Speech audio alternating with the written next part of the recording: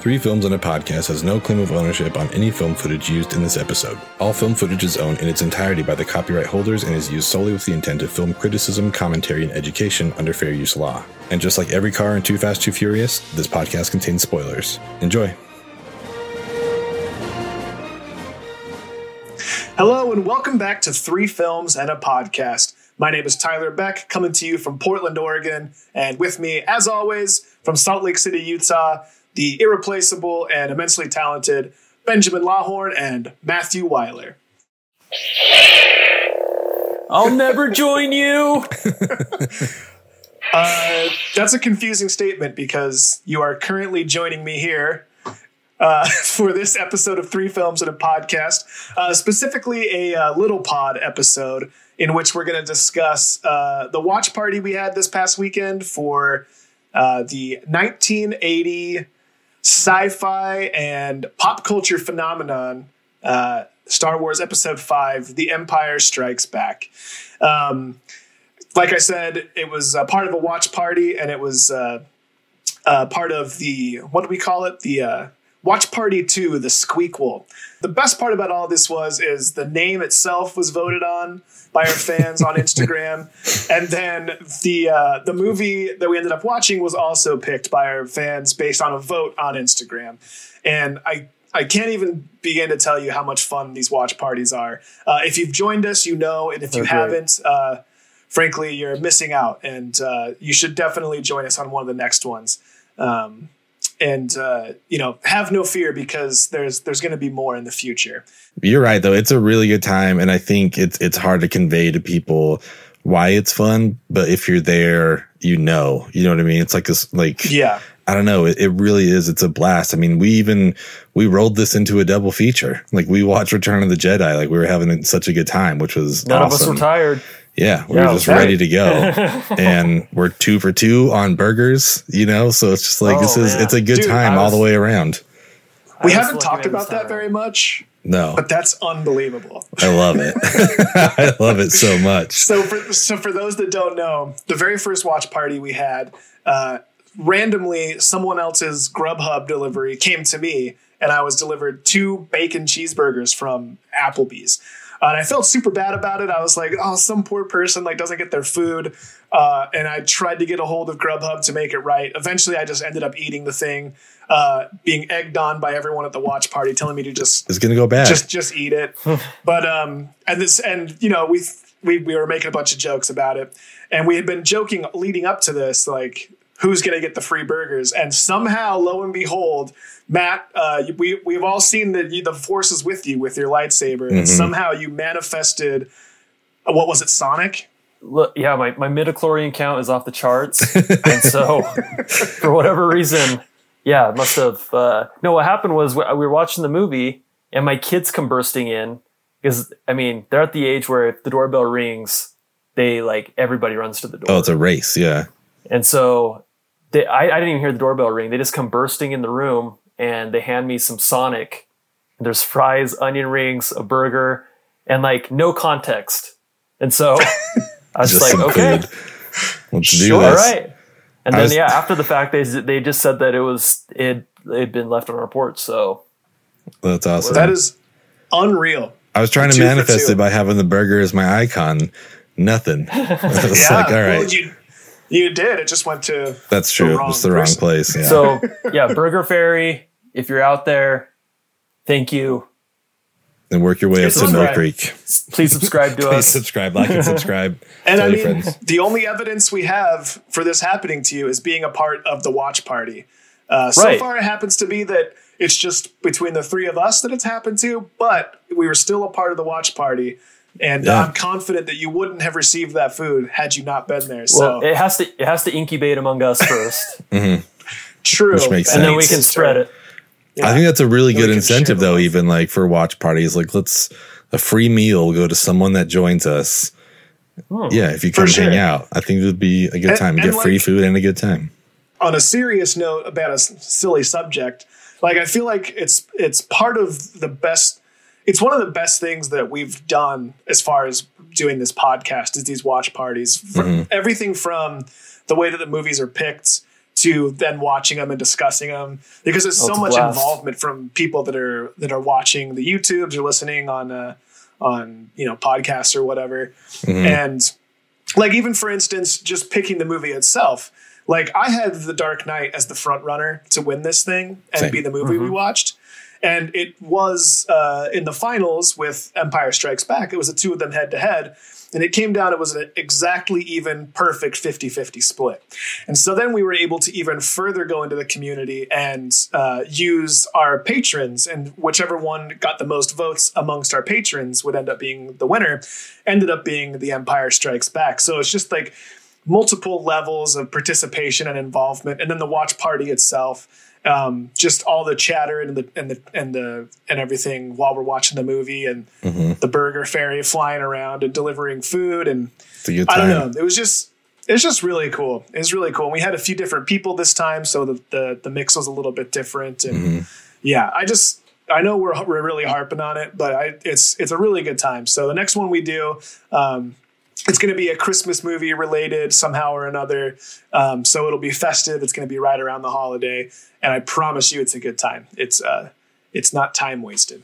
It's going to be Die Hard. Yippee-ki-yay, motherfucker. The best Christmas movie. No, not really. But I'm sure it'll be part of the tournament. I'm sure it's going to show up in the polls. And I'm sure we'll have that discussion. Yes. And like, one of my favorite parts about this watch party in particular was Leo, and hearing his perspective, because without revealing his age too much, he was around for when this originally came out in 1980, and it was really cool to hear his perspective and his stories and what this movie meant to him. And I wouldn't have got that if it wasn't for him being there and being active in the chat.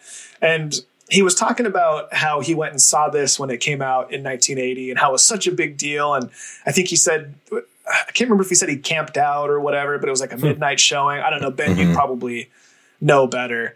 But I it just probably got me thinking, but I don't. Well, it'll be an opportunity to chat with him at some point. And it kind of got me thinking about, like, you know, one of the reasons we wanted to do this was the three of us love movies a whole bunch, and we want to share that love and passion with a bunch of other people. And part of the reason we love these things is because of the visceral experience we have, even when we're watching at home with other people, by ourselves, or especially in a theater, a wide theater release, and the energy amongst the crowd and everything. And I was just so insanely jealous that Leo had been able to have that experience. I was curious if you guys had some really memorable experiences in the theater that you wanted to share. And I'll throw that to Matt right now. Cool. Yeah. I mean, just to echo what you said, having Leo in the chat was awesome. Because first of all, one of the great parts of the watch party is that you literally can talk throughout the whole movie. Unlike sitting next to someone, like I've watched Star Wars with my dad growing up, but we don't talk about the movie while we're watching it. We just watch. And so watch party allows you to kind of do both. Read at your own leisure, but also watch and enjoy the movie without an interruption. And so having Leo in the chat was great, because we forget that there existed people who did not know all the spoilers before seeing this movie. We grew up knowing everything. Unfortunately. And so it was cool to sort of live vicariously through Leo in those memories and sort of like experience like some of the things that the audience was experiencing during certain scenes. And like, I swear I love this movie more each time I watch it. And like some of those scenes are just like so insanely intense and like perfect. But I forget that like there were people who had never seen anything like that before experiencing it. And I can't even imagine, like, Leo was saying stuff like, oh, no one was breathing at this part. I'm like, I can imagine that. Yeah. Because like, sure. Even watching this for like the 100th time, like, I'm having a hard time with it, but I know what happens. And they have no idea. They haven't seen Return of the Jedi, you know? Yeah, exactly. So like, for all they know, like, Han Solo's toast. Yeah. Right. So that was just like, that was really cool. As far as like movie, like theater experiences, like with Star Wars, I've done some like pretty cool things. Like I've done like full marathons I remember when episode 1 came out, I was young, but there's a lot of buzz around that. And that stuff's just fun. Like, I've always loved, like opening day experiences, which the industry's changed quite a bit from the time that we were growing up. Like, I remember like growing up in the same neighborhood as Ben, like it was a big deal to get a first night ticket to something. And so that was like part of movie culture was if you were a fan or if you were hyped about a movie, you'd get the midnight showing of it and you'd go. But now it's like the movie comes out Friday and you can get like Wednesday at noon tickets. Yeah, exactly. Right. Yeah. Fairly easily, like not even fight for it. So, it's pretty different. And so I'm grateful to have like that sort of hyped experience, being able to anticipate like, oh, I'm getting a midnight showing and there's only like 700 of us who are going to see it tonight, which is cool. But I have to say like the most impactful movie theater experience I've ever had was seeing Gravity in 3D on IMAX. Explorer, do you copy? Explorer, permission to retrieve Dr. Stone. You're no copy.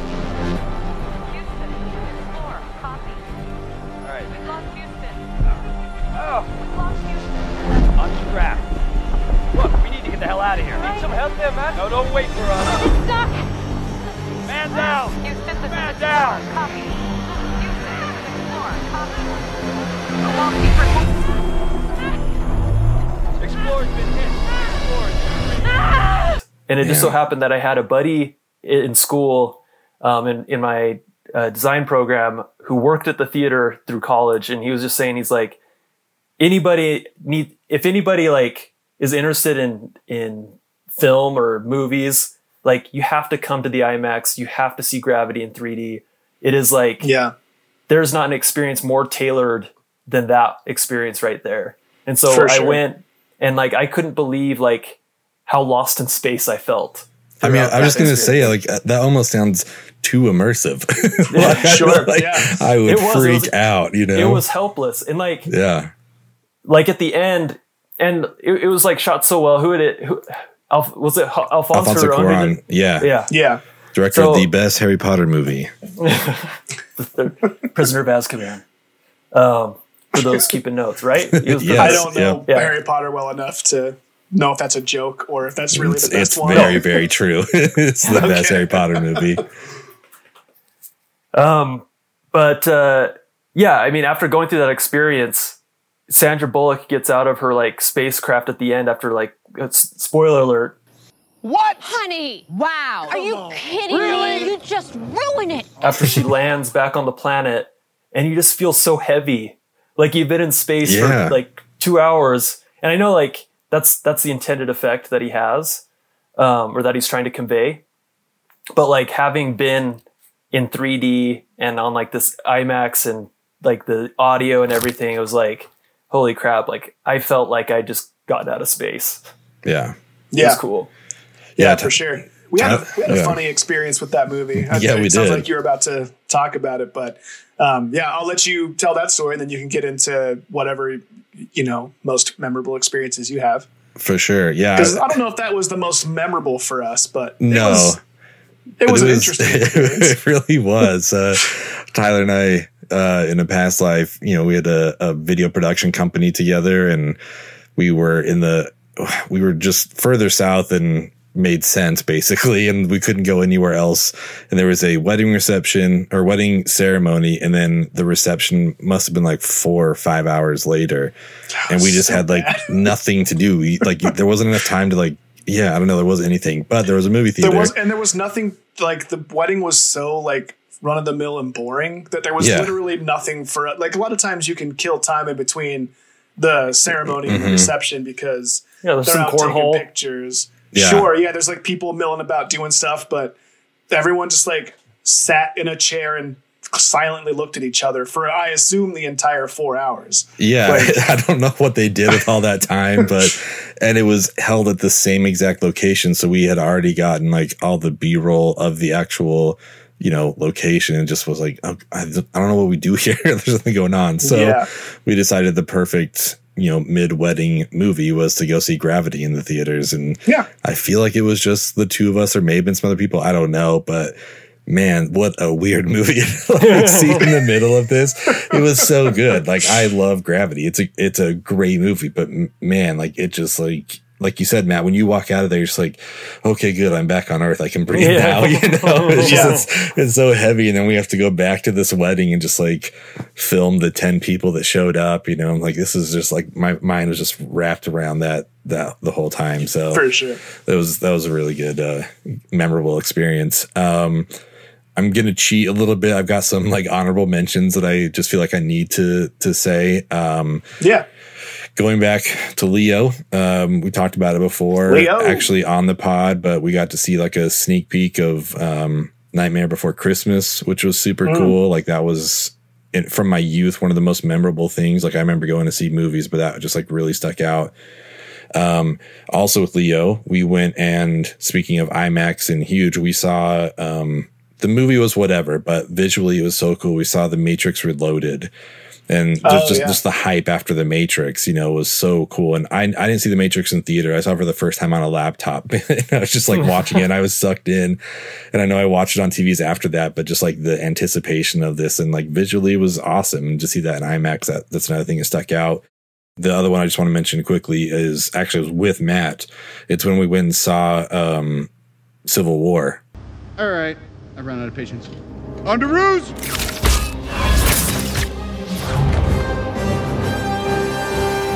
Nice job, kid.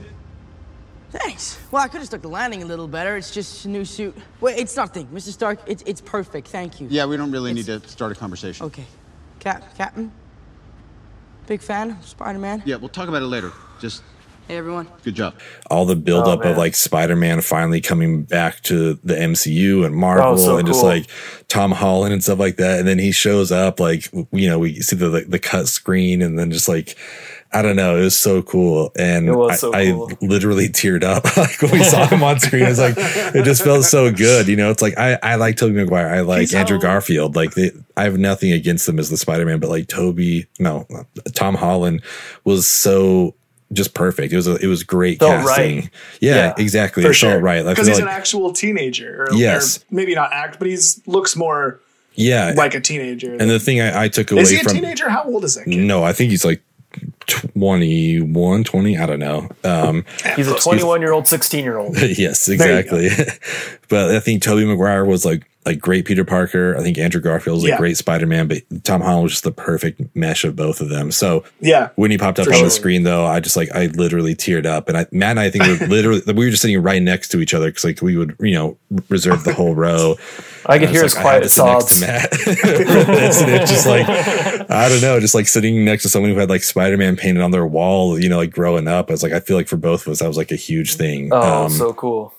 All of that being said, the most memorable moment for me personally was going to see Inception in the theaters. Give him the kick. What?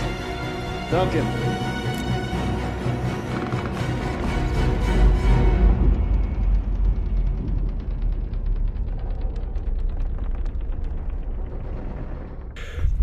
I had a weird schedule at my job at the time where it was like Tuesday, Wednesday, Thursday off. So I'm sure I went just like on a Tuesday in the middle of the day and I had the whole theater to myself and I just like dead center just watching that. And it just, I never felt like that. And I still don't know that I have since, you know, like, I mean, I saw Gravity, I saw Interstellar, all this stuff, but Inception just hit me maybe because it was kind of one of the first ones that was like that was that visually striking. Right. And I was just, you know, I know it's an exaggeration, but I feel like I just sat there for half an hour after the movie. It's like, what just happened? Like, it was so cool. Like, and I know, you know, at the risk of sounding like a Nolan bro and just like my mind was blown, but really it was like the visuals of everything and knowing how practically he shoots stuff. And I was like, holy cow, like the movie itself was great, but those visuals just floored me. So yeah, for me, that takes the cake is Inception. Yeah. I mean, I'm not going to knock you for that. And it actually, I have some honorable mentions as well. I'm also going to cheat. And the first one I'll mention is a similar experience I had. And it was the first time, or when I saw the Lord of the Rings, the Fellowship of the Rings in the theater. The experience of going to the theater was really cool because I saw it on like a premiere night. But really the part that stuck out to me was the part where Arwen calls or puts the spell on the river and the river turns into the horses and they come galloping down the river. because I knew about the Lord of the Rings. I had read The Hobbit and stuff, and I knew that it was like a big movie. But this was before. I mean, I used to go to a lot of movies in the theater, but I still wasn't too much of like a film. I didn't like research anything. I just was like, oh, that's out now, I'll go see it. I didn't know what movies were coming out. But this was the first movie that I had like heard about really before I went, you know? And, I knew it was going to be cool, but I had no idea, like my frame of reference was like the old Hobbit cartoon. Yeah. Movie, you know what I mean? Like, so I was like, that's going to be kind of like that. And so when it wasn't, and when that moment happened, I was just floored.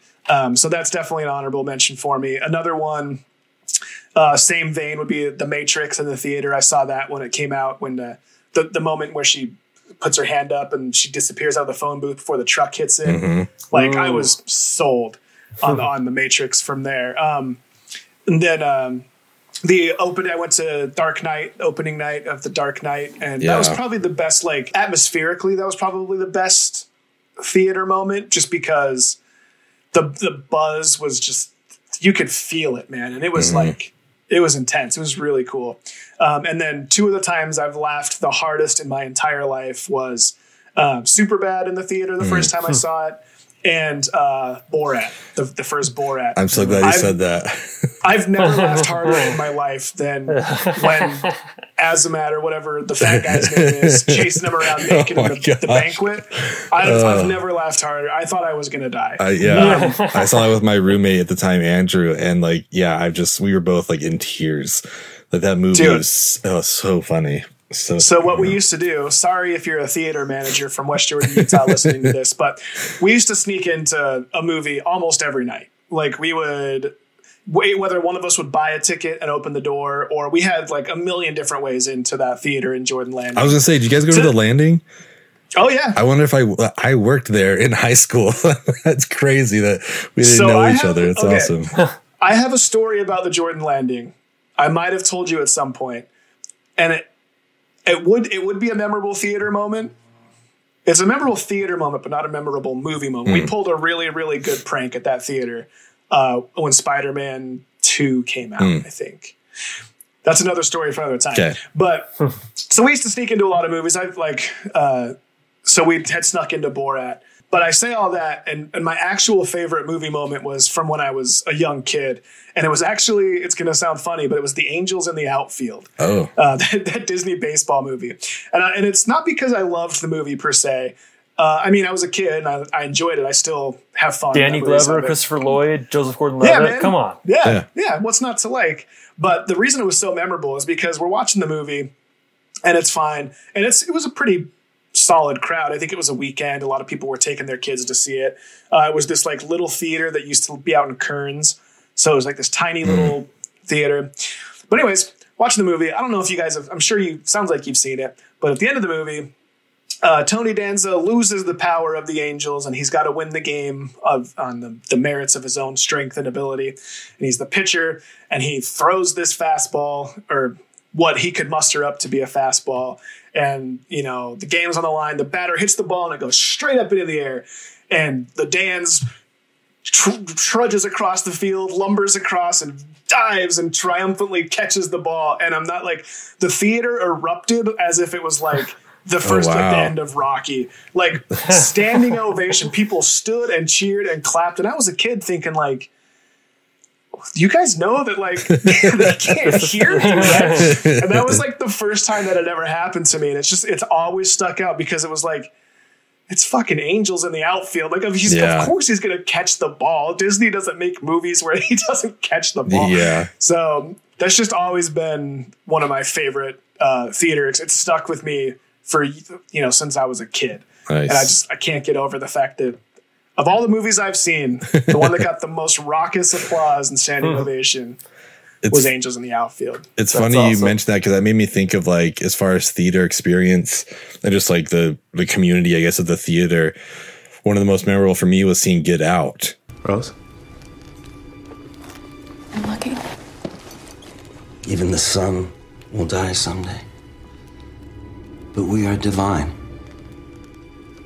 We are the gods trapped in cocoons. Rose. I don't know where they are. Rose? Rose! Rose, give me those keys!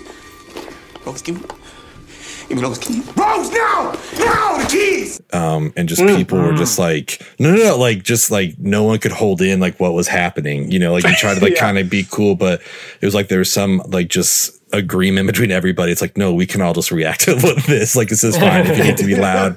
Because I mean, that movie is so good. That's, I mean, one of the best directorial debuts ever. I think it made a couple of our lists, but yeah, that was like a theater experience for sure. And then one that I forgot to mention, I don't know how, but are you guys familiar with the movie The Room? I did not hit her. It's not true. It's bullshit. I did not hit her. I did not. Oh, hi, Mark. Yes. Tommy Wiseau.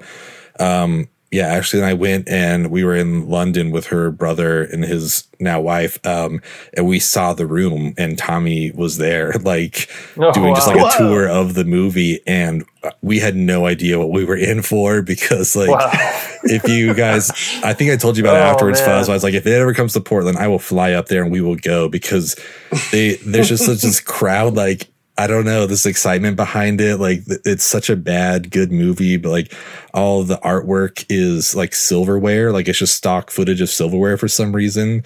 So whenever a piece of artwork shows up on the screen, like people come with a Ziploc bag full of plastic spoons and they just throw them at the screen whenever some like artwork shows up on there, you know? And there's like just really long, like, cut scenes. Like, I mean, honestly, just like, we'll show like the whole San Francisco, like the Golden Gate Bridge, and it's so long that people just start counting, like 1, 2, 3. Like, it's such a long shot. Like, just, for some reason, we need to see the entire bridge. It's like 10 seconds long. It's like, I don't know why you're doing this. Incredible. We all know what the Golden. It was. I can't believe I forgot about that. I was. Oh man, that was just one of the most fun experiences I've ever had. How that was not your most memorable experience, I don't know. I'm disappointed in myself. The mind works in mysterious ways. Reminds me of the fans in Seattle used to do that to Karl Malone when he was at the free throw line. I don't know. You didn't watch Jazz games at the time, Matt. You probably did. Or Matt, you watched Jazz games, but I don't know if Ben did. I hate. But when he was at the free throw line, they would count down from 10, and it used to make me so mad. Ben didn't even know Karl Malone played for the Jazz. He only knows him as the Laker. I just thought he was my mailman. Renowned Lakers legend, Karl Malone. Yeah. One of the 2 Lakers jerseys I own. Now that you're a Jazz fan, I can forgive you, but yeah, I can't lose I them. never forgive you that. I have Karl Malone and Dennis Rodman. I mean, it's WCW NWO. You know what I mean? I gotta represent. That's perfect. So I asked you guys to think about maybe worst or most memorable in a bad way. Yeah. I actually don't have any other than the typical, like, oh, a kid was crying or whatever. But did you guys have anything along those lines? I don't, but I'm curious if you guys do. I had a couple. One, I take this weird pride in that I've never like walked out of a movie. I feel like people worked on this. Like, I'll sit through it. And I've really only turned off one movie at home before that was just like, it was so bad. I'm like, I can't watch this. This is like, it's upsetting me. But one of the worst movies I've ever seen in the theater was one called Bats with Lou Diamond Phillips, I believe. I don't know if you guys remember that. And it was not a clue. Part of it was filmed at the old high school that was on State Street that turned into Jordan Commons. I forget which one that was. Oh, okay. But it was basically just like birds, but bats. I mean, it was so poorly done. But, one of the worst theater experiences I remember having, and I know, again, like I just have myself to blame here because this was all just based on anticipation, but it was the midnight screening of X-Men 3. Don't you know who I am? I'm the Juggernaut, bitch! And just how bummed I was at that movie because X-Men 2 will come up later in this discussion because I think it's just one of the best just movies ever. Like, not even superhero. Like, it's just such a good movie. And I was so ready for this midnight release. And then it happened and I was like, oh, okay. Like, it was just, that was like the first time I felt that kind of disappointment when I was so excited for something and I got to have it, but it wasn't good. It wasn't what I wanted. I feel like Spider-Man 3 for me was a very similar experience to that as well. Mm-hmm. Yeah, I think like I knew going into that, it was having Venom as one of the villains. Like, I don't know what they're going to do. I don't know how this is going to work out. I think there's probably enough like there's like some press around like some things at the studio and Sam Raimi were doing with it that I was like, okay, but I still like wanted so badly to just love it. Yeah. Yeah. So my only other experience, that was like more of a negative one. Let's see. I had a thought and now I just lost it. Well, you go ahead. Like you reminded me, Ben. I've only ever walked out of one movie, and I'm curious what I would think about it now. Like I said, we used to sneak into movies. That's how much I hated this movie, because we snuck in and we walked out. Like we couldn't even pay. Yeah, like we couldn't even give I want my money back to steal it properly. Like, and it was The Master of Disguise with Dana Carvey. Oh my god!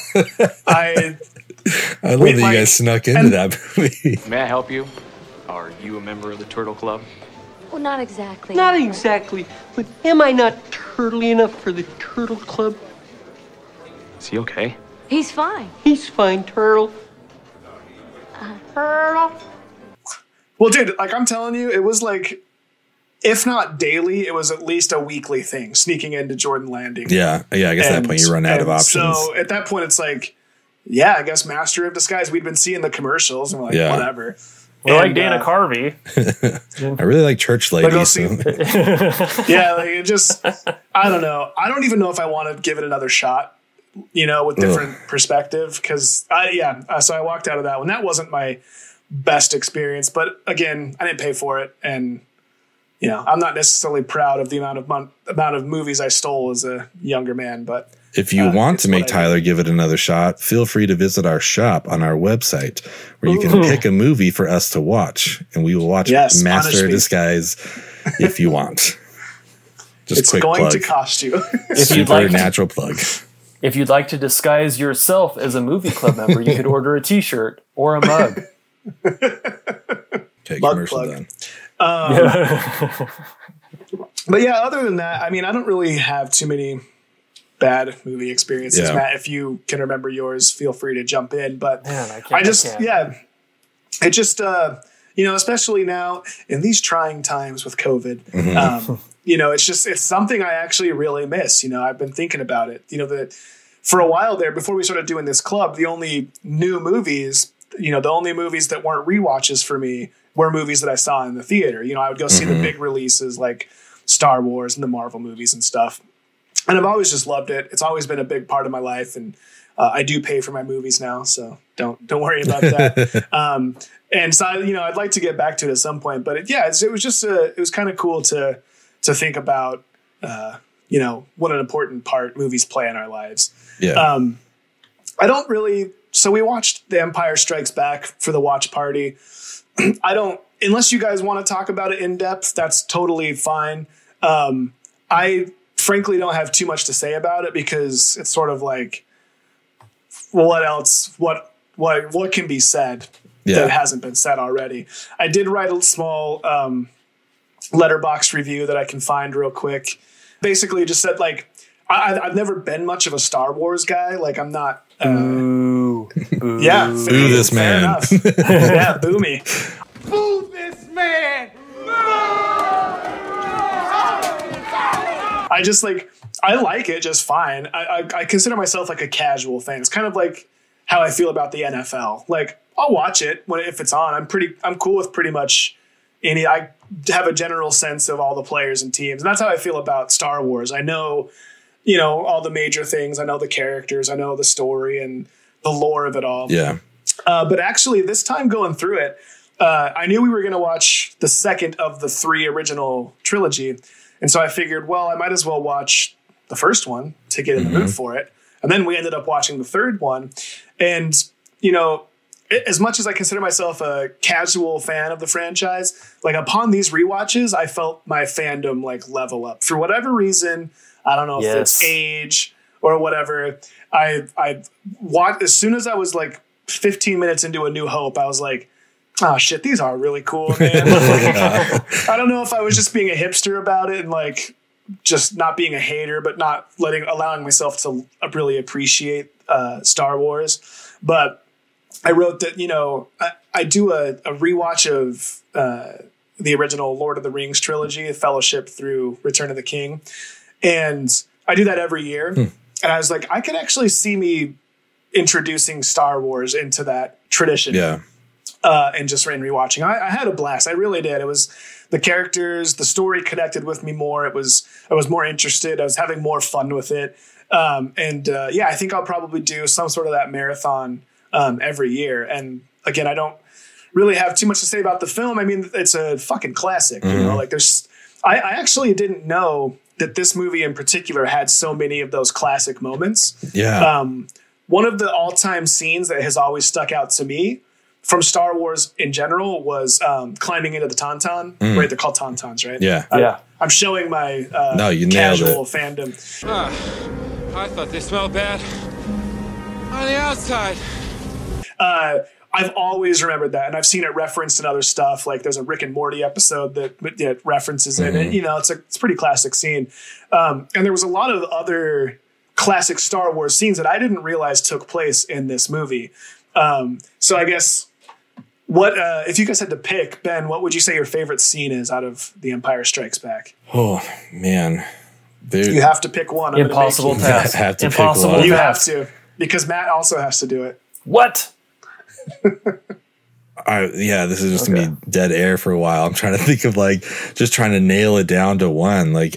I don't. That's fair. Maybe it's a bad question. No, I guess it's not a bad question. It's just this one. Oh, I love this. One of the things that I love the most in the movie, and this is a really weird answer, but it's basically just when we're in Cloud City, when we come and meet Lando, and even the betrayal from Lando. He's like, "Oh, come with me, whatever." And then Darth. I like that. I don't know, that to me is one of the first parts in the movie where it's just oh. Wait, I thought Lando was a good guy. What's going on? Yeah. It's just all that kind of stuff. Just quickly, I'll just kind of hit on my letterbox really quick if that's cool, because it kind of goes into this. I wrote down that it's the best of the best. This is my favorite Star Wars movie out of all of them. This is number one on my letterbox list. I love it. And I said, as someone who has never seen The Godfather 2, I can confidently say this is the best sequel in all of movie history. But for real, this movie is a masterclass in character development and storytelling, a perfect example of how to continue a story with people we've already met while also introducing us to new vital characters. I love this movie. And I feel like Lando falls into that because I think stuff suffers from that. My favorite Marvel is the Guardians of the Galaxy, and 2 I enjoy, but it's just there's just no way it's going to have the same hit that the first Guardians did. Whereas this one, I love A New Hope. I love Star Wars, but this was we just get to continue on with these people, and we get to meet new people. And I don't know. I just think it's great. And I think I really liked meeting Lando and just the beauty of Cloud City. That's one of the most beautiful, locations, I think, in all of the movies. And the fact that they did all of that back then, that's probably my on the spot answer. I just love Cloud City. For sure.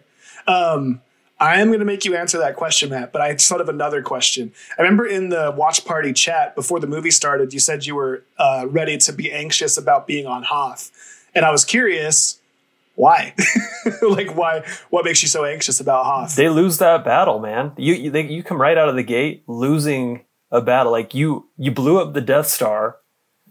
So and putting myself in Leo's shoes in 1980, you're on cloud 9. The rebellion is, they're doing some big stuff, and you come into a movie and 10 minutes in, you've lost a huge battle. It was pretty intense, and dramatically, the AT-ATs no are coming in. As the editor, I'm cutting this out. I'm dubbing over your voice right there. Ben, are you at or are you AT-AT? I get that it's AT-AT. I am an at person though. It's just this. It's an at. That's that's what it is. No, I hear at, and I think of that that I would walk 500 miles. And then,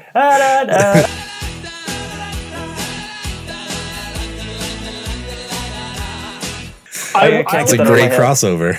I will admit, AT-AT sounds better, and at both sounds ugly and is difficult to say. But when I look at it spelled out, I see and hear in my head AT-AT. So that's well, how and people look ugly saying it. Your face just naturally does an ugly thing. I look real dumb. I get it. It's fine. No, but you're outnumbered. So no. Well, I wonder what the logic behind an ATST is. Do we call it an ATST? Yep. Maybe you do. I call it an ATST, but I call an AT-AT. I call it an AT-AT. It's like the Beamer BMW. It's just it's an AT-AT. So if Hoth gives you the most anxiety, maybe don't give us your favorite scene unless you've got it, or maybe you could give us the scene that gives you the opposite feeling of Hoth. Well, makes you feel the most comforted. That's a good question.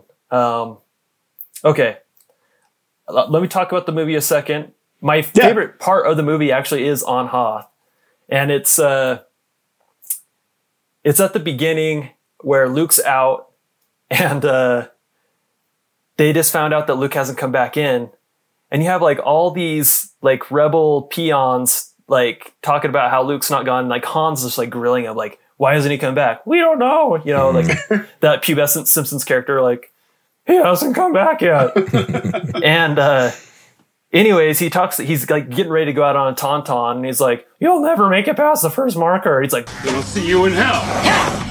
It's like, oh man. In a Star Wars movie, like that was just such a great delivery. But so that's like, I mean, I quote that line from Empire Strikes Back probably more than any outside of the normal pop culture ones. But man, Empire Strikes Back is just crazy on so many levels because, like Ben already touched on it, like the character development's insane. You have a movie that surprisingly did so well. And the knee-jerk reaction, at least in today's Hollywood, is to try to sort of just do the same thing over again in a slightly different way. Mm-hmm. And in 1980, they decided, let's shake things up. Like, let's turn things completely on their head. And Tyler, to talk about what you saw with Angels in the Outfield, like you're in this movie theater and you know that you know they're going to catch the ball and win the game, right?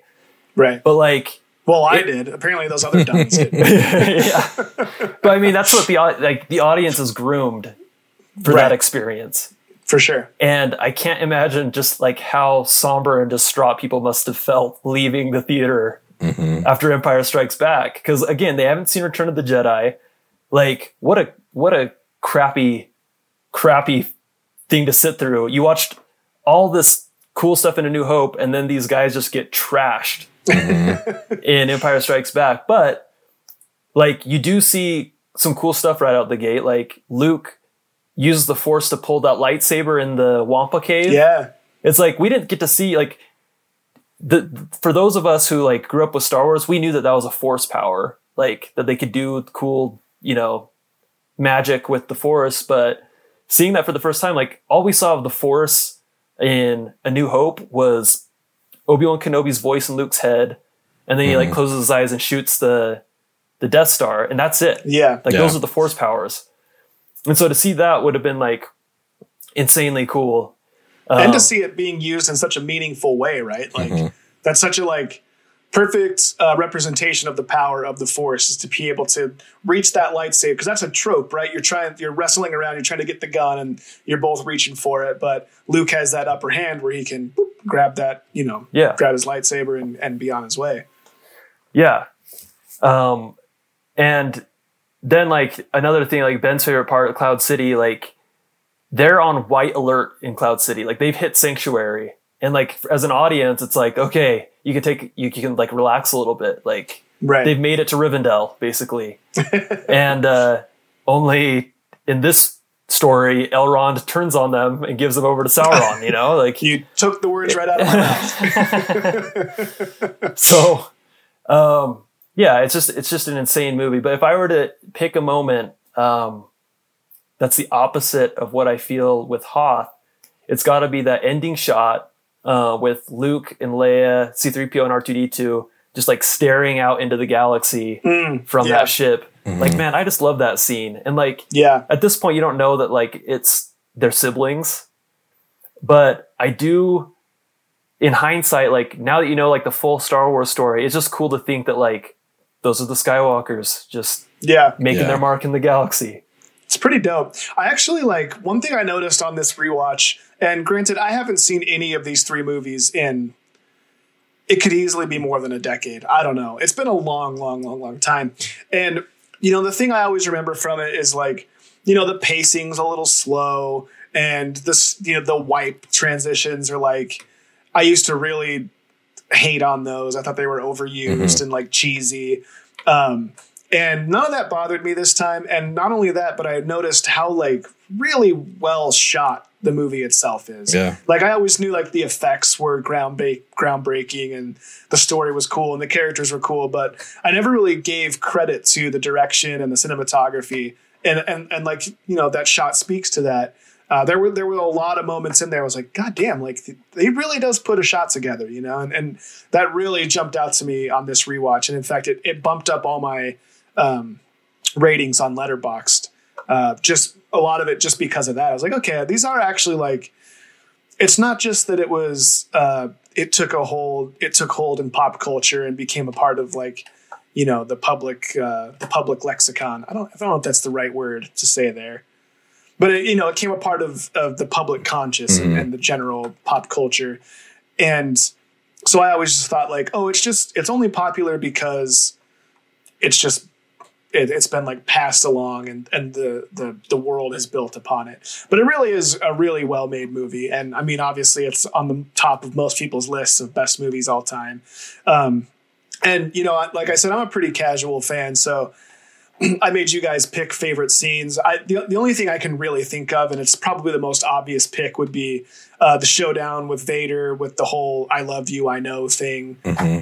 Just that whole scene. The chat was going crazy about it in the watch party, but oh, this scene's incredible. And I mean, it really is. It truly is. It's the easiest pick to make, but I don't have enough in-depth experience or knowledge with any of these movies. So I'd have to say I'd pick that because it's like so good. It's everyone's there. You know what I mean? It's the full.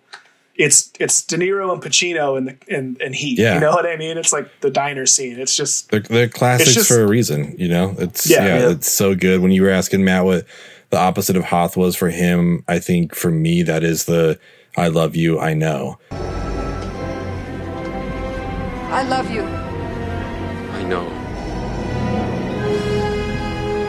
You know, I mean, it's right before a very sad moment for Han, but you know, I think also.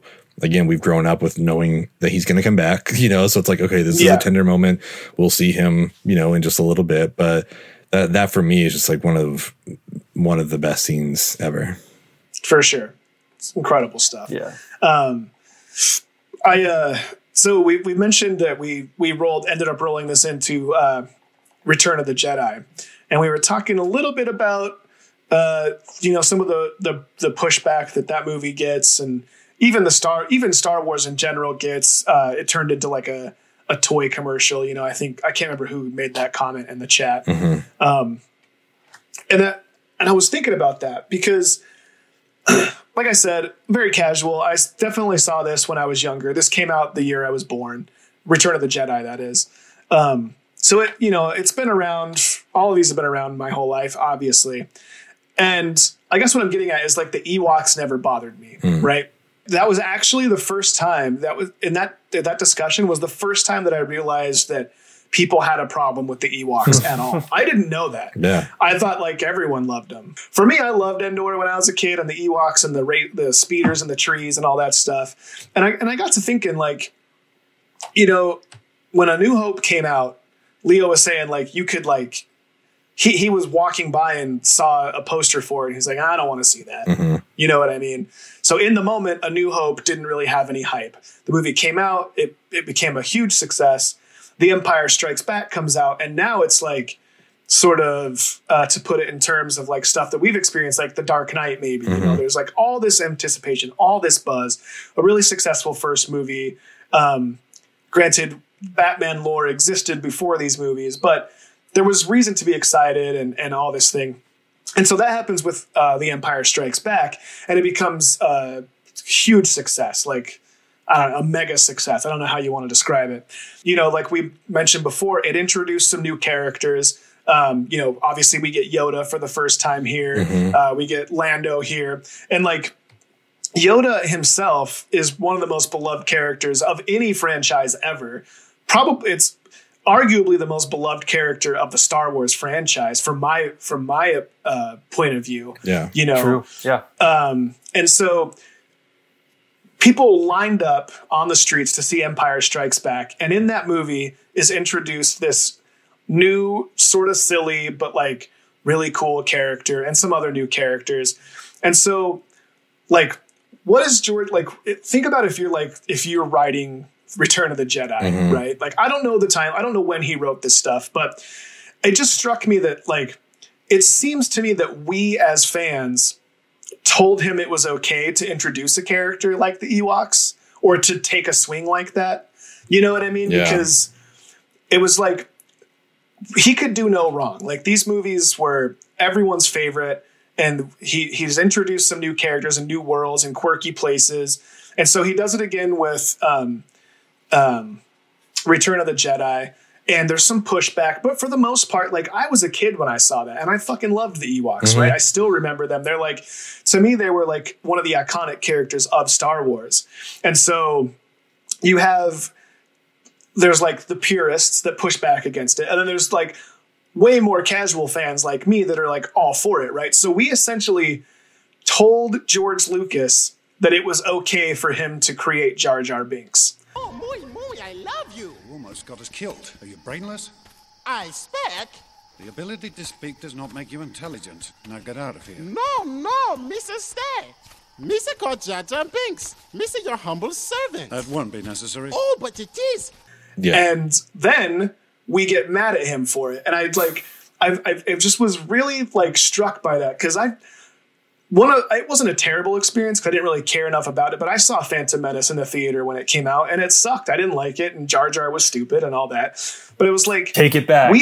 Take that back. Are you a Jar Jar guy? I'm Jar Jar indifferent. Sure, Jar Jar neutral. Like, but it's like, for me, it's like, you know, he got killed for Jar Jar, and he got killed for those movies, and I was like, you know, but like, we told him that was okay. Right? Like, we bought all the toys. Like, sure, it was a toy commercial, but A, we told him that it was okay to create these characters in these worlds.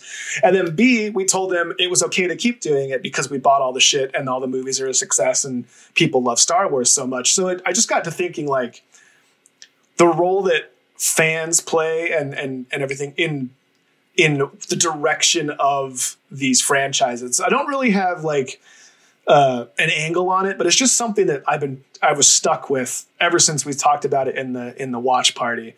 And I know I said that I was going to talk about something along these lines, and I'm just wondering, like, I guess in a broad sense, like, how do you guys feel about that? Or like, do you think that someone like George Lucas, who's writing and making these movies, are they trying to service the fans, or are they trying to what are they trying to do with these characters? Because like, Jar Jar seems like such a miss. Like, there's no way that was a good idea. But at the same time, people said that about the Ewoks. And I don't know, I've just been kind of like, much like this monologue I've been doing, I've just been spinning in my head trying to like reconcile how those things came to be, and like, what role do we as fans play in those decisions? Well, I'm a big Star Wars fan, and I have some friends like me where like Star Wars can pretty much do no wrong. We just love it for what it is. We just like experiencing all of it and consuming all of it. And yes, we like the ones that have like better stories more than the ones that don't. We like the ones that have like more depth and themes than the ones that don't. But ultimately, like, we love it all. I do have some friends that, you know, are completely jaded by what they perceive as basically when they feel like the movie is treating them like they're stupid. Like, where they've invested this time, they've invested all this money and fandom into something, and then where they feel like the movie is almost insulting them. Sure. And it is interesting because, like you said, like, we as consumers have enabled it.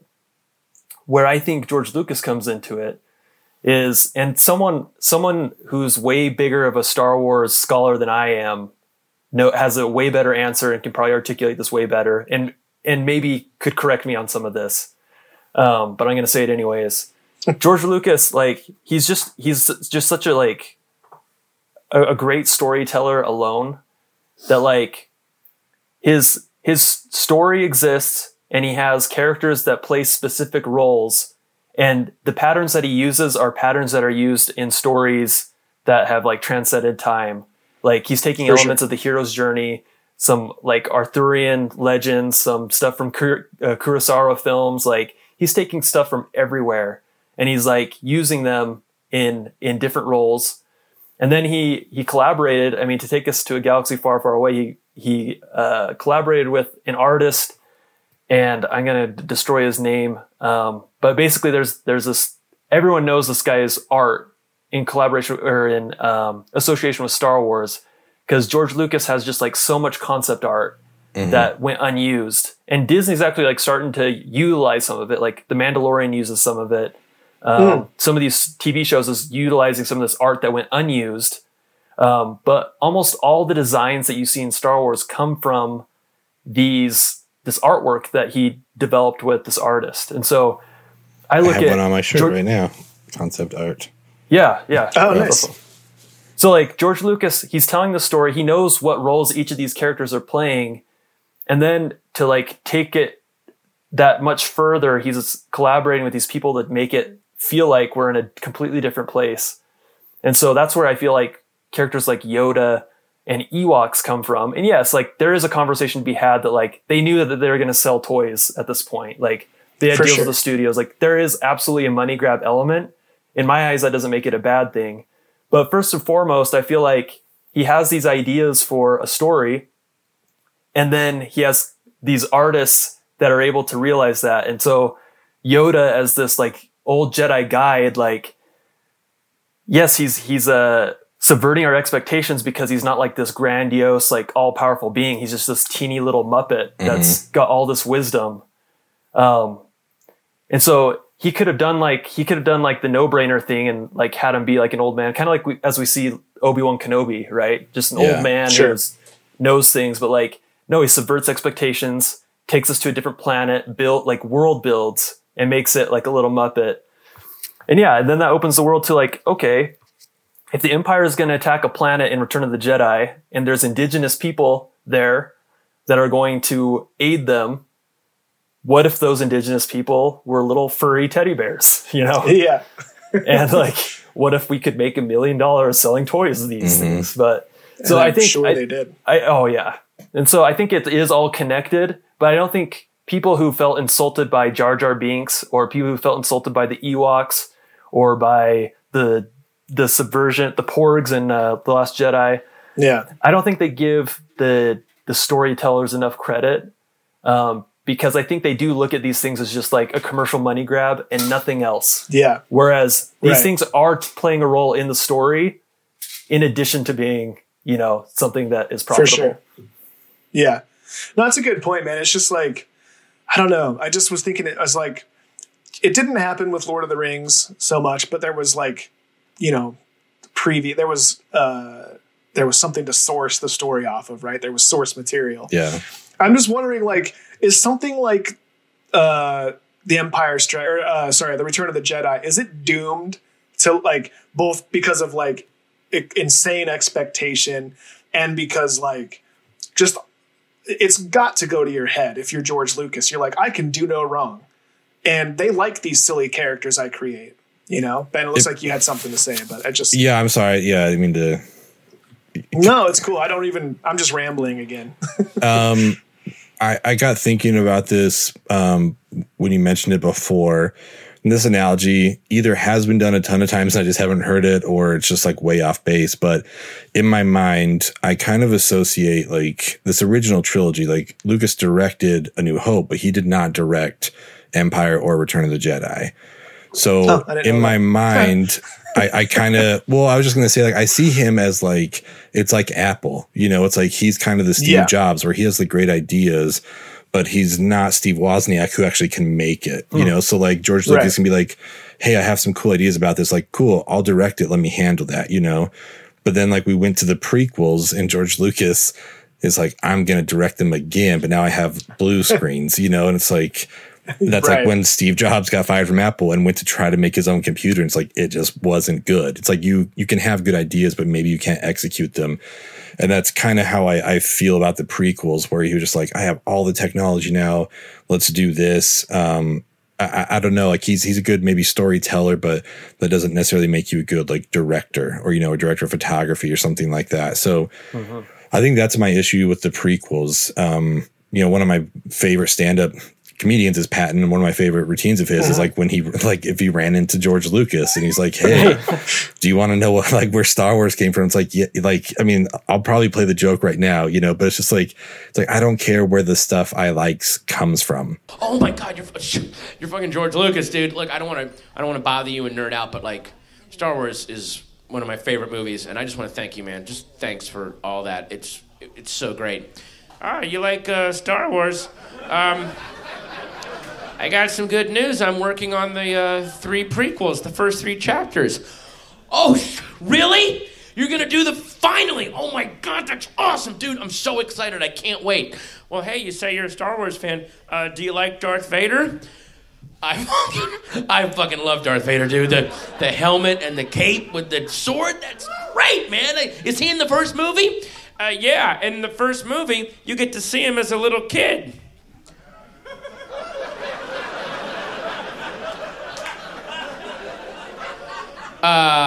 Is he like a little Damien Omen kid, like evil and killing people with his mind and shit like that? No, he's just like this little kid, and then he gets taken away from his mom, and he's very sad. It's like, and that's like, I kind of like, you can do a prequel well, but like, I don't need all these Senate discussions. I don't need all this stuff, you know?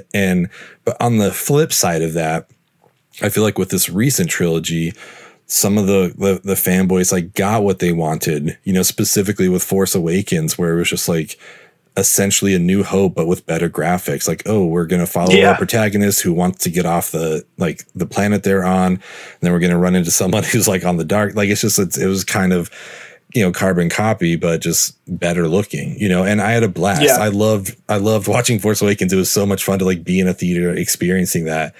But then someone like Rian Johnson comes in and he's like, cool, like I love Star Wars too, but I want to introduce some new stuff. You know, like that's why we liked Star Wars. That's why we liked Empire Strikes Back, is because like we got introduced to some new things. But then I think it's just such a divisive movie because people are like, no, I don't like what you introduced. It's like, okay, I mean, that's fine, but it doesn't mean like it's not part of the canon. Like, it's just like, we can create stuff. That's what these movies are for. It's like create new experiences. And like, do you want to see Empire again? You know, like let's do something different. Let's switch it up. Like, let's just kill Snoke. Let's just be done with him. Like, cool. We're done with that. let's not go that like big bad route. And I mean, just the divisiveness too, just like Luke looking at the saber and just throwing it over his shoulder. Like, that really caught me off guard at the beginning. It was like, wait, what are we getting into? You know, or just like the phone call joke with like Oscar Isaac at the beginning, you know. Tell your precious princess there will be no terms. There will be no surrender. Hi, I'm holding for General Hux. This is Hux. You and your friends are doomed. We will wipe your filth from the galaxy. Okay, I'll hold. Hello? Okay, this is going to be like a different movie, but I like what we're seeing. Like, we're getting to see new things that aren't just like copies and repeats of stuff before. And then, you know, we talked about episode 9, just like there's no way it was going to fulfill everyone's, you know, desires. And obviously Carrie Fisher passing truly affected like what the trajectory was of that movie. And we'll never know like what it initially would have been. But I think those are the two, I guess the different dynamics of the Star Wars world, where you get these fanboys who are like, I just want to see the same story like told again, but with better graphics.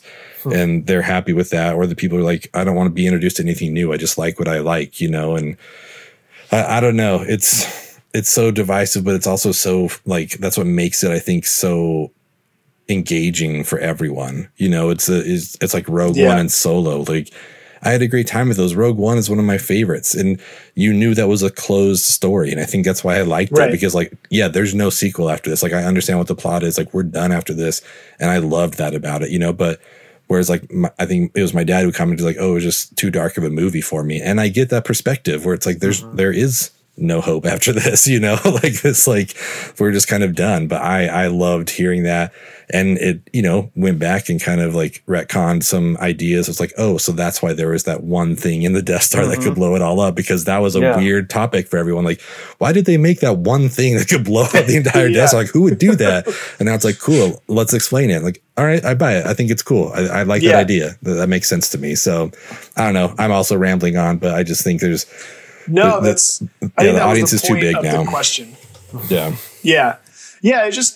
It was just something I was thinking about. It's like, it's an impossible task, and it's like you can not. It's okay to like not like stuff, but just like you gotta give credit where it's due. You know what I mean? Like, I couldn't make Star Wars. Yeah, both exactly. Like I couldn't think of it, and I couldn't literally make it the way that George Lucas did. I don't know. It was just something that really stuck with me. I've been thinking about it ever since it got brought up in the watch party.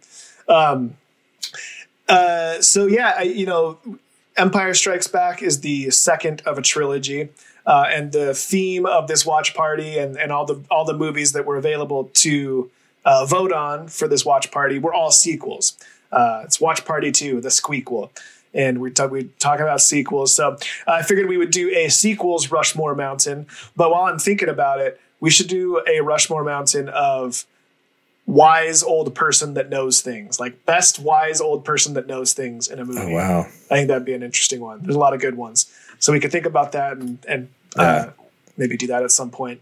Let's start with you, Ben. Let's hear your Rushmore for sequels. Number 1 is Mr. Miyagi. That'll be my... Oh, we're going to do the sequel one. Okay. Let's see here. These are OR scrubs. Oh, are they? So I feel like I needed to preface this by saying, you know, I threw out the idea to you guys, and just so everyone's aware, I kind of just want to grandfather in Empire Strikes Back. You know, it won the competition. We all like love this movie. So it's not going to show up on my Rushmore, but that's because that's like the base of the mountain to me is Empire. So the Four Faces are going to be something different, but Empire's there. It's just, it has to be. Right. I feel like I also need to preface this by going over some of the sequels that I haven't seen, because I already feel like I'm going to get some feedback on this. I have not seen The Godfather 2. I love The Godfather too much that like I know everyone says it's better, but I'm like, I just don't want to ruin my love for The Godfather. So I haven't seen Godfather 2. I have not seen it. That's at least a respectable reason to have not seen it. I just haven't seen it because I'm an asshole and I haven't seen it. I have no reason to. Guys, but you I've at least seen have a reason. Have you seen it, Matt? Did you say that? Yeah, I watched the trilogy like in high school, and nice. I thought I can't even remember like which one's which. I know people want to kill me for saying that, but like for me, it was just like the Godfather experience. Yeah, and so looking back, like I know that like there's drastic differences like in the three. Like 2, I think number 1 doesn't have De Niro in it. First of all, right? The second one is the one with De Niro. Correct. Yeah, second and third I think have De Niro. So I mean, there's key scenes obviously that I remember from the second one, but like I don't. Yeah. Anyway, I have nothing more to say than yes, I have seen You're it. the one person that's seen it in this pod. That's good. That's why we can have this podcast, because one of us has seen it. Yes, exactly. So podcast police. I'm the license. Like you say, you're going to get feedback, and I truly hope we do. Yeah. Like we keep harping on this, but if you're listening to this, we truly want to hear what you think about this stuff. We want to know if we're right. We want to know if we're wrong. We want to tell you that you're wrong or that you're right. The whole point of this is that we truly think of this as a club. The three of us were our own little 3-person club, and we really wanted to extend that out to everyone that we knew and people that we don't know. So Adam if you have Driver. opinions on any of this stuff, we've been in touch with Adam's people, and at some point, he will be on. He's actually he's trying to make it work. He's busy right now, but he's with the pandemic and everything, he was easier to reach than I had anticipated. Surprisingly, yes. I guess you say the word podcast and they just assume that you're Dax Shepard. Yeah. But fun fact, he is always shirtless with high-waisted pants. That's just how he does his Zoom calls, just like in Last Jedi. It's just that's how Adam Driver answers his calls. But yeah, we want people to be involved, and I also want to hear the rest of Ben's list. So. Yeah, I would love for people to make fun of me for my list. Ashley often tells me that I have to like turn back in my film degree for the amount of movies that I haven't seen that I probably should have. And I feel like there's a few of these that are on here. Fair enough. How many movies has she made? That's a good point. It's a very good point. You've at least made some movies, so you're putting that degree to use. So in your face, Ashley. So Godfather 2 I have not seen. I have not seen Aliens.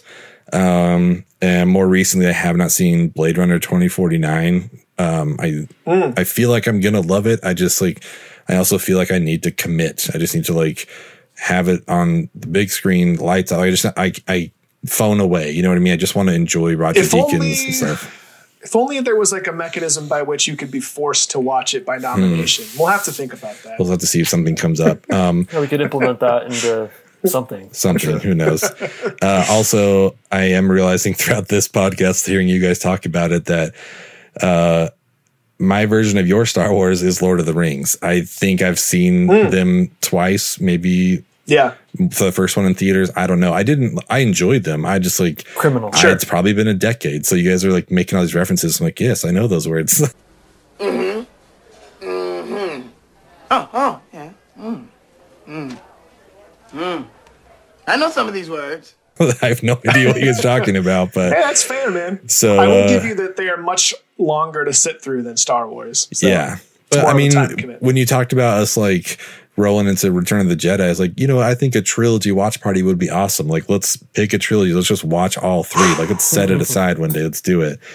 But for that reason, the Two Towers is not on my list either. So I'll go over my honorable mentions after, but my list right now is very comic book heavy.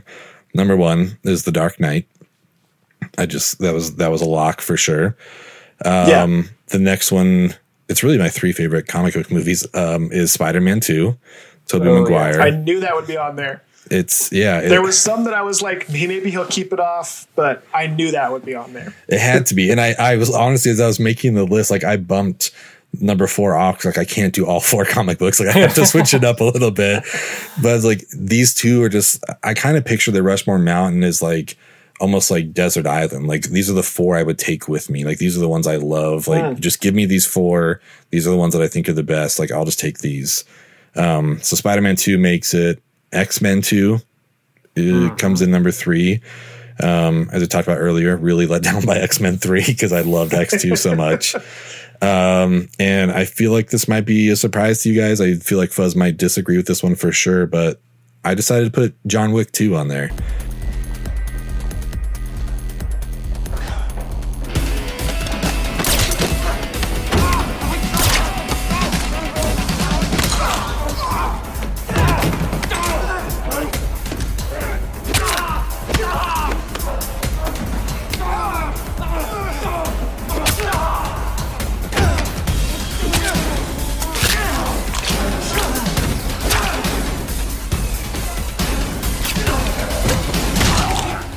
I loved that movie. I love the action in it. Like it's fast paced like the Bourne movies, but it's not like choppy cut. Like we're just watching all these scenes.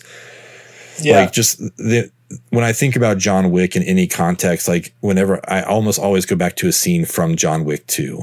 And that's what makes me realize like this is my favorite of all of them. Like just the cinematography, everything about it. Like I love it. I know that there are better sequels out there, and I'll go over my honorable mentions later after you guys give yours, but John Wick 2, yeah, that pulls up as number 4 for me. I had to get Keanu's face on there. Well, I can't give you too much shit because I've actually never seen it. So, whoa, fair enough. I was about to spoil. It took me a long time to watch the original John Wick in the first place. Loved it, but I just haven't gotten around to the second one. I'm also becoming softer towards like gratuitous violence as I get older. Well, that's why I said it, because I remember that was your review of John Wick was like you enjoyed it, but it was just like a lot gorier, than you thought it was going to be, and just like a lot more like we're watching the pain happen. They're not cutting away from him doing stuff. Like we're going to watch it happen. for whatever reason, like it never used to bother me, but like what was I watching the other? Oh, I was watching The Wire. I've been rewatching The Wire also, and there was a scene in there where someone just gets like straight up like point blank headshot. Yeah, and I just was like, you know, the Wire itself is very heavy, but I was just like, you know, just the thought of a life ending that way. I don't know. It hits me a lot harder now that I'm old and soft. So I will definitely watch John Wick too, and I definitely enjoy John Wick. But yeah, anyways. Did you go over your honorable mentions yet? Yeah, I can't. I just didn't want to ruin your guys' stuff. But so yeah, recap: Dark Knight, Spider-Man 2, X2, John Wick. My honorable mentions: Terminator 2. I think that's, you know, up there. I love Batman Returns. The Raid 2. Yeah. I don't know if anybody has seen that, but that's just one of the best action movies. 22 Jump Street, I think, was a really good sequel. I love 21 Jump Street. I still think it's better, but like 22, I think they did a great job with it. Everyone's saying that Barrio sleepy. He like the Mexican Wolverine and shit. And my partner, he want to see the product. When he talking? My name is Jeff. And the meta jokes in 22 are so. Yeah, I think that's why they work so well, and they're just so obvious. Like, yeah. And the last one I have on here is just The Last Jedi. I think it's a great sequel. Perfect. Yes. Let's hear it, Matt. Yeah, I had to have Spider-Man 2 on there.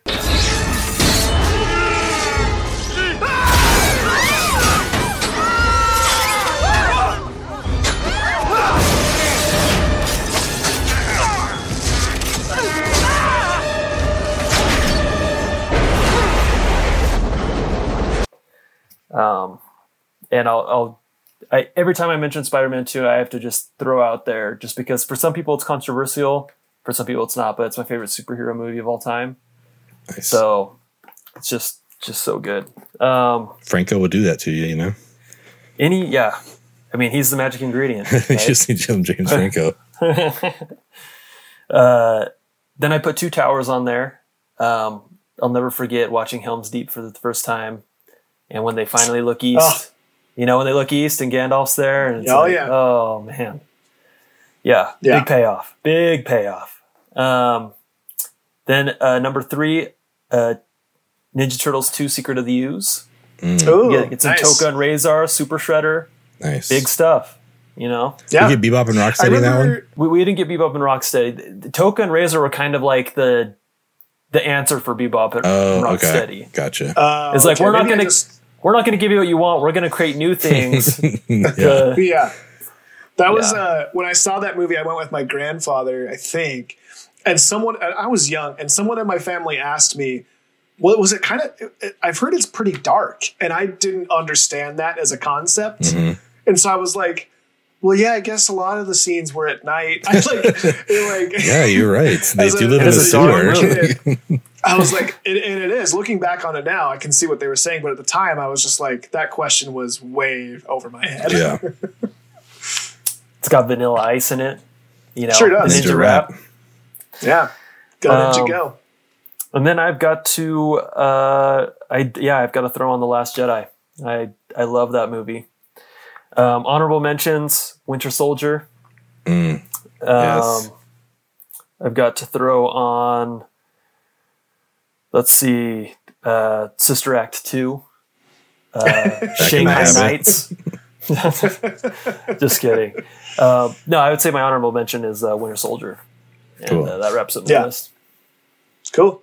Yeah, and one of the other criteria we had for this was it had to be no matter how many movies in the franchise there were, it had to be the second of all of them. So we couldn't pick like a third or a fourth sequel. I think that was another criteria. I think we should let that be known. So maybe people understand why some movies were not on our list. But so I took off Empire off of mine because Ben was being a party pooper and made us change the rules. Forced you to do it. So it actually moves up Two Towers to my top. It's my favorite of the 3 Lord of the Rings movies, and much like you, Matt, like I think the Helm's Deep battle, like you can argue that like the scale of the final battle in Return of the King is better and more grandiose and has a lot more action, and Legolas does the cool thing taking down the elephant, but like to me, Helm's Deep is just, it's so good. The moment where the orcs are pounding their staffs into the ground, and that it shows the wide shot of the army, and it's just like, it's like scary. It's scary stuff, man. It's how they should have done the Battle of Winterfell in season 8 of Game of Thrones, but we don't need to get into that. But so yeah, Lord of the Rings, Two Towers will be the top. The next one, sort of a left turn, and it wasn't going to be on my list, but I was looking at some other stuff, doing some research online, and I wouldn't have even thought of it as being a sequel, but Christmas Vacation, National Lampoon's Christmas Vacation. Yeah. Shitter was full! Not only is it one of my favorite movies ever, favorite comedies, favorite movies, it's something that like my family, I know a lot of people do this, but we watch it as a family every year. It's my dad's favorite movie. It's one of the movies that like, my dad's a pretty quiet guy, and he definitely has a sense of humor and a personality, but he's pretty quiet and keeps to himself. But this movie like tickles him like you wouldn't like. I love it. The second the music starts playing at the beginning and it has that like cartoony intro, he's already laughing. He just that intro is so good. Mm-hmm. It's so that good. Song is so rad. Right. And he just already starts laughing, and Cousin Eddie and everything. And it actually, like, I was thinking about this. I still love that despite like the character flaws of the people that played a lot of those, like Chevy Chase and Randy Quaid. Like, I'm like, for whatever reason, cancel culture, for me anyways, hasn't tainted my love of that movie, even despite knowing what shitty people they are. Like, that's one of the movies I just give a pass to for whatever reason. It doesn't affect it at all to me. So Christmas Vacation, number 2. Number 3 would be The Dark Knight. Like I said, it would kind of have to be. It's one of the movies I've rewatched. Maybe not the most, but I've definitely rewatched it a ton. It's definitely the most I've watched any Batman movie besides the original one, or probably the one with the Riddler, who's my favorite Batman villain. Riddle me this. Riddle me this! Riddle me this. Riddle me that. Who's afraid of the big black bat?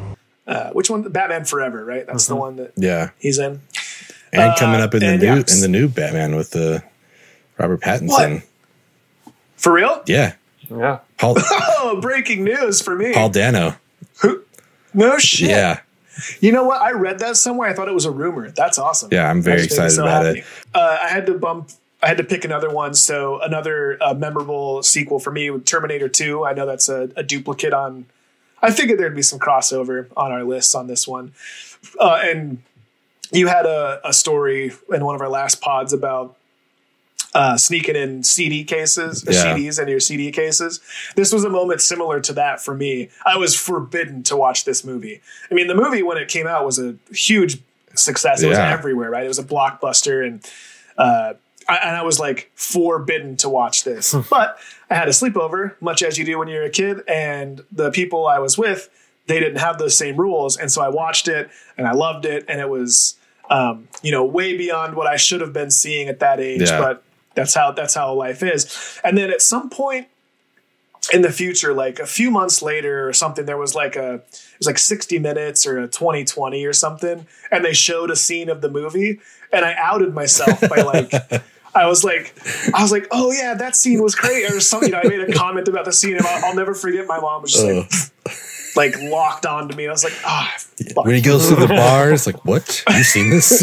Yeah, I don't remember how much trouble I got into, but that's funny. I remember like, I outed myself pretty quick. So yeah, honorable mentions. I would put. I think I'd have to put D2 Mighty Ducks, which I was sad that one didn't make a little bit farther, but young Tyler loved the knuckle puck. So good, and all of that stuff. And then beyond that, a lot of the ones that were on your list would be honorable mentions for me. But yeah, I would say that's my list. I've got Two Towers, Christmas Vacation, The Dark Knight, and Terminator 2. Not as much crossover as I thought, though. Like, we have The Dark Knight, Matt and I have Spider-Man 2, but I think that's it. Because Terminator was just an honorable mention for me. Oh, that's right. Matt and I both have Two Towers. Oh, okay. Yeah. Yeah, not too bad. Nice little I thought triangle of crossover. It's not too bad. Yeah, I'll take it. Yeah, I don't know. I don't really know what else I can say. Our little pod has once again gone longer than a normal length pod, but I know. As to be expected with a movie like The Empire Strikes Back. Was there anything else that you wanted to touch on that we didn't, Matt? I'll just throw this out there that The Empire Strikes Back, it was actually the second story treatment for a Star Wars sequel. They had written a different treatment called Splinter of a Mind's Eye that they would have used in the case where Star Wars didn't do well, but did well enough for a sequel. And that was adapted to a book and then later a comic book. And it's really, really bad. Like, it's like... I mean, the name itself, I was like, that sounds like... Like, I don't know. The climax of the story has, like, Vader confronting Luke on this planet, and then he literally slips... I believe... it's been years since I read it, but I believe he slips on Luke's lightsaber and falls into a chasm. Oh, wow. And then... There'll be another Wilhelm scream. Roll credits. Yeah. He slips on the lightsaber? Yeah, he defeats Luke and then slips on the lightsaber and falls into a chasm. And then, like, I think Luke says something like, "Oh, that's not the last of him." And then they leave, and then, yeah. Watch that first step, Vader. Yeah. That's funny. So we lucked That's out. That's tough. Yes, we did. That is tough. Shit, man. Did you have anything else, Ben? No, I mean, there's like so much of it. I just like both of them related to the reveal of the dad that I was thinking about. Like, I read that the novelization came out a month before the movie and they just like had the spoiler in there. So if you happened to read the novelization before you went and saw the movie, like you knew what happened.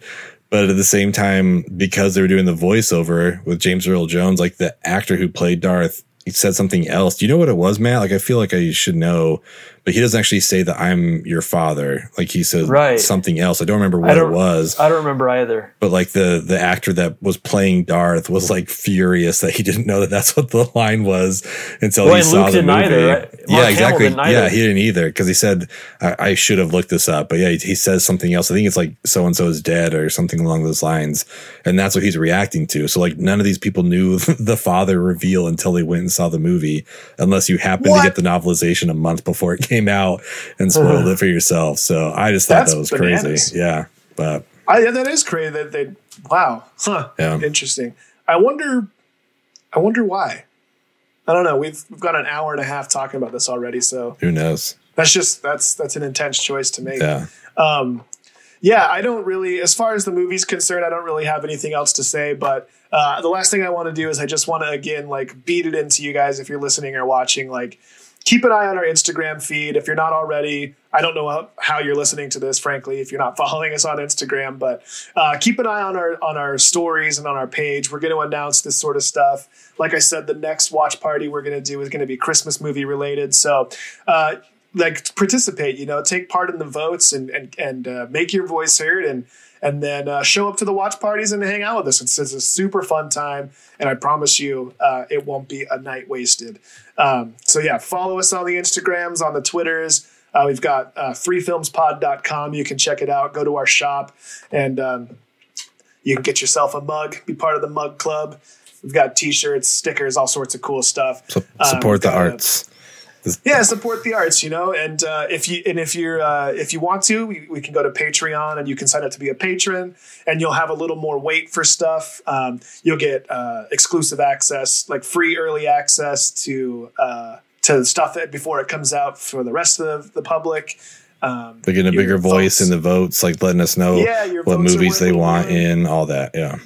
Yeah, we're gonna come out with some other stuff where our patrons are gonna have a much bigger influence in the direction of this podcast. And overall, we just hope you're enjoying it. We want some participation, and we want to talk to you guys about. We want to share these movies with you because we have so much fun sharing them with each other. Yeah. I think with that, we'll sign off and say thanks again for listening and watching. And thank you. Hope to see you next time. Live long and prosper.